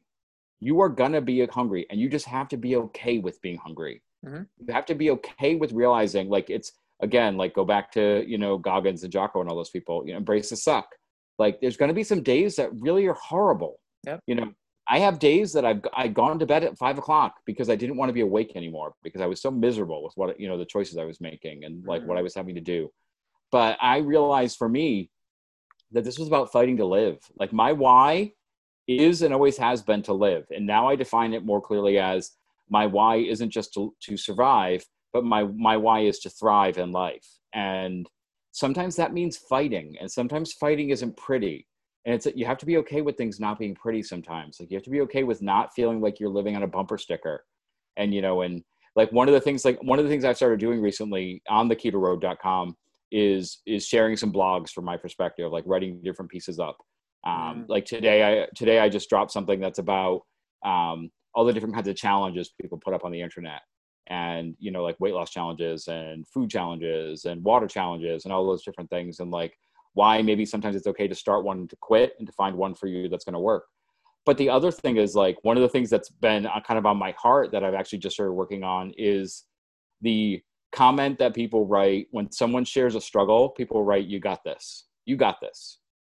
And I think that comes from a good place, but I think "you got this" is never really the right response, you know, to a person who's facing a challenge. Like, what's the better response? I think the better response is saying, "Wow, that sounds like something really difficult that you're dealing with, and I really hope that you're able to put a plan in place to help you deal with it." Okay, like, more empathetic. I think being more empathetic, being more realistic. And, you know, if someone says, like, or even being more realistic, like if someone comes back and says, "You know, you guys, I went off the rail for 2 weeks and I ate junk food every day, and I've been eating a cake every night, and then I'm getting Ben and Jerry's before I go to bed, and I put on 40 pounds in 2 weeks, you know, but I'm back at it." And if your first instinct is to say, "You got this," I get that. I get that it's because you're terrified that person's going to fall off again, and you want them to feel like they can move forward. But what I would rather say to that person is, I hope you learned something this past 2 weeks. I hope there's a lesson for you to take away from what what you've identified as a moment of failure. Like, what did you learn going through that? Like, what are the lessons that are going to keep you from doing that again? And maybe you're not quite ready to say you're not going to do it again. Like, maybe you're okay with making those choices, but I think we need to go deeper. We need to be willing to go deeper and be open to hearing people challenging us a little bit, and also be open to challenge other people. And when someone says, you know, "I need you to stay on top of me with something," you know, stay on top of them. If someone says, "I need X, Y, and Z," you know, give a person what they ask for. But also sometimes it's about giving people, like, one of the things that I learned in counseling training, like working with students, you know, in higher education for years, like counseling training was a big thing that I was put through, and then I used to do with our resident staff all the time. And my favorite thing to teach people was the power of pointing out inconsistencies, the power of saying to someone, "You keep telling me that your goal is to lose weight, but you keep going out for ice cream at night. Yeah. How does that So add up? are you really ready? Are you really ready for change? Right. You Like, have to be ready for change for it to happen. Right. There's a level of cognitive dissonance there that sometimes you have to call out for people. And it's when someone else calls it out that it becomes real. You know, so when someone says, you know, I'm like, I'll use a perfect example. Like, one of the things I think you see a lot in the keto Instagram space is people sharing dessert recipes. And they're sharing, "I made egg loaf today. I don't eat dessert, man. I made just almond can't. flour brownie." Like, they're just, all they share is pictures of desserts, and how every day I build a dessert in. But then you'll see those same people say, "My weight is stalled and I'm still dealing with cravings, and I'm having trouble dealing with my cravings." And that's when I say, you post dessert 7 times a week. Like, maybe cut down putting the sweet stuff into your body and see how your body responds. Like, maybe think about that. Like, just because sometimes, especially like within the ketogenic framework, just because we can do something doesn't always mean we should do something. I like that. That idea. Like you said, like, can I lose weight by eating at McDonald's every day? Of course. Should I lose weight by eating at McDonald's every day? No, not yourself. Probably it's just nice to challenge things and be like, right. Well, not so simple of eat a salad every day and you lose weight. Right. But more like what I'm saying is like there's a difference between the things we can do and the things we should do. Yeah. Like sometimes we make choices because the choice is a better choice for us, not because it's a choice we can make. Like we have to, as people, I think we have to want to be better. You know, we have to want to push ourselves a little bit more. We have to want to find ways to challenge ourselves.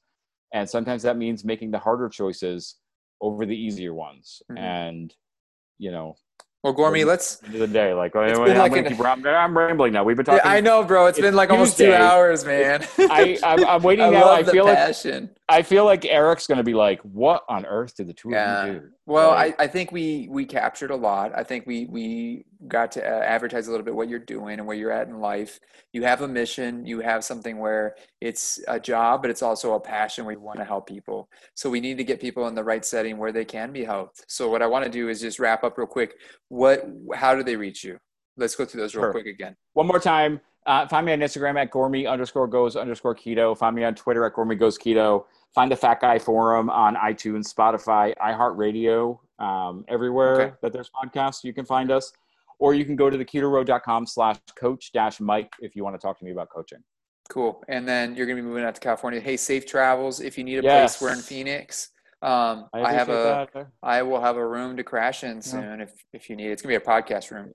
But we'd love to meet you in real life, me and Eric and Anthony. Sure. And then I want to give some quick shout outs myself, but www.jackedpod.com. That's our website. Our YouTube channel is Just a Couple Dudes with the K. Our Instagram, Facebook, same thing. Just a Couple Dudes with the K. Big things coming. We're actually linking up with the Child Crisis of Arizona organization.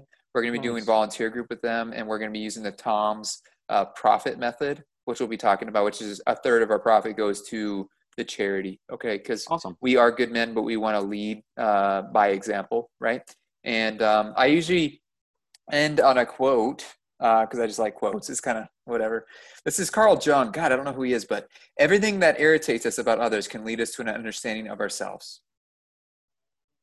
So just a reflection. Like today I was on the golf course a little irritated because they were pushing us to go a little faster, and it's really hot and humid here in Arizona. This is the time of year that we're just sick of the heat. But hey, Gormy, I love you, man. I'm glad I finally got to meet you. I hope we get to meet you in person. I'm going to sling people to you that I can't reach myself. I think that's how all of us can be successful. I believe in abundance. I believe in not a pie circle of success, like Gary Vee says. So I want to see you be successful. I want to, push your thing, and I don't make money from it, but I just know that you help people. So I appreciate it, man. And I wish you the best in San Diego. Well, thanks, man. I appreciate it. I'm glad we finally get to talk, and that I get to realize that you're not just Eric doing a voice, which is what I thought for the longest time. No, he's not that talented. Eric's talented, but I don't know, impressions. Actually, he does pretty well, but yeah, he does pretty well. Eric is really good at what he does. I'm gonna have to challenge him now to do a Frank impression on one of your next. Well, you could try. I don't know, man. People love my voice, I guess. That's what I hear, and I don't know why. But anyways, man, I love you, brother, and I hope that safe travels and you keep killing it. I love that Rob Zombie goatee. So, coming back. All right, bro. I'm gonna end it, but I'll talk to you later, bro. Sounds good. Later, man.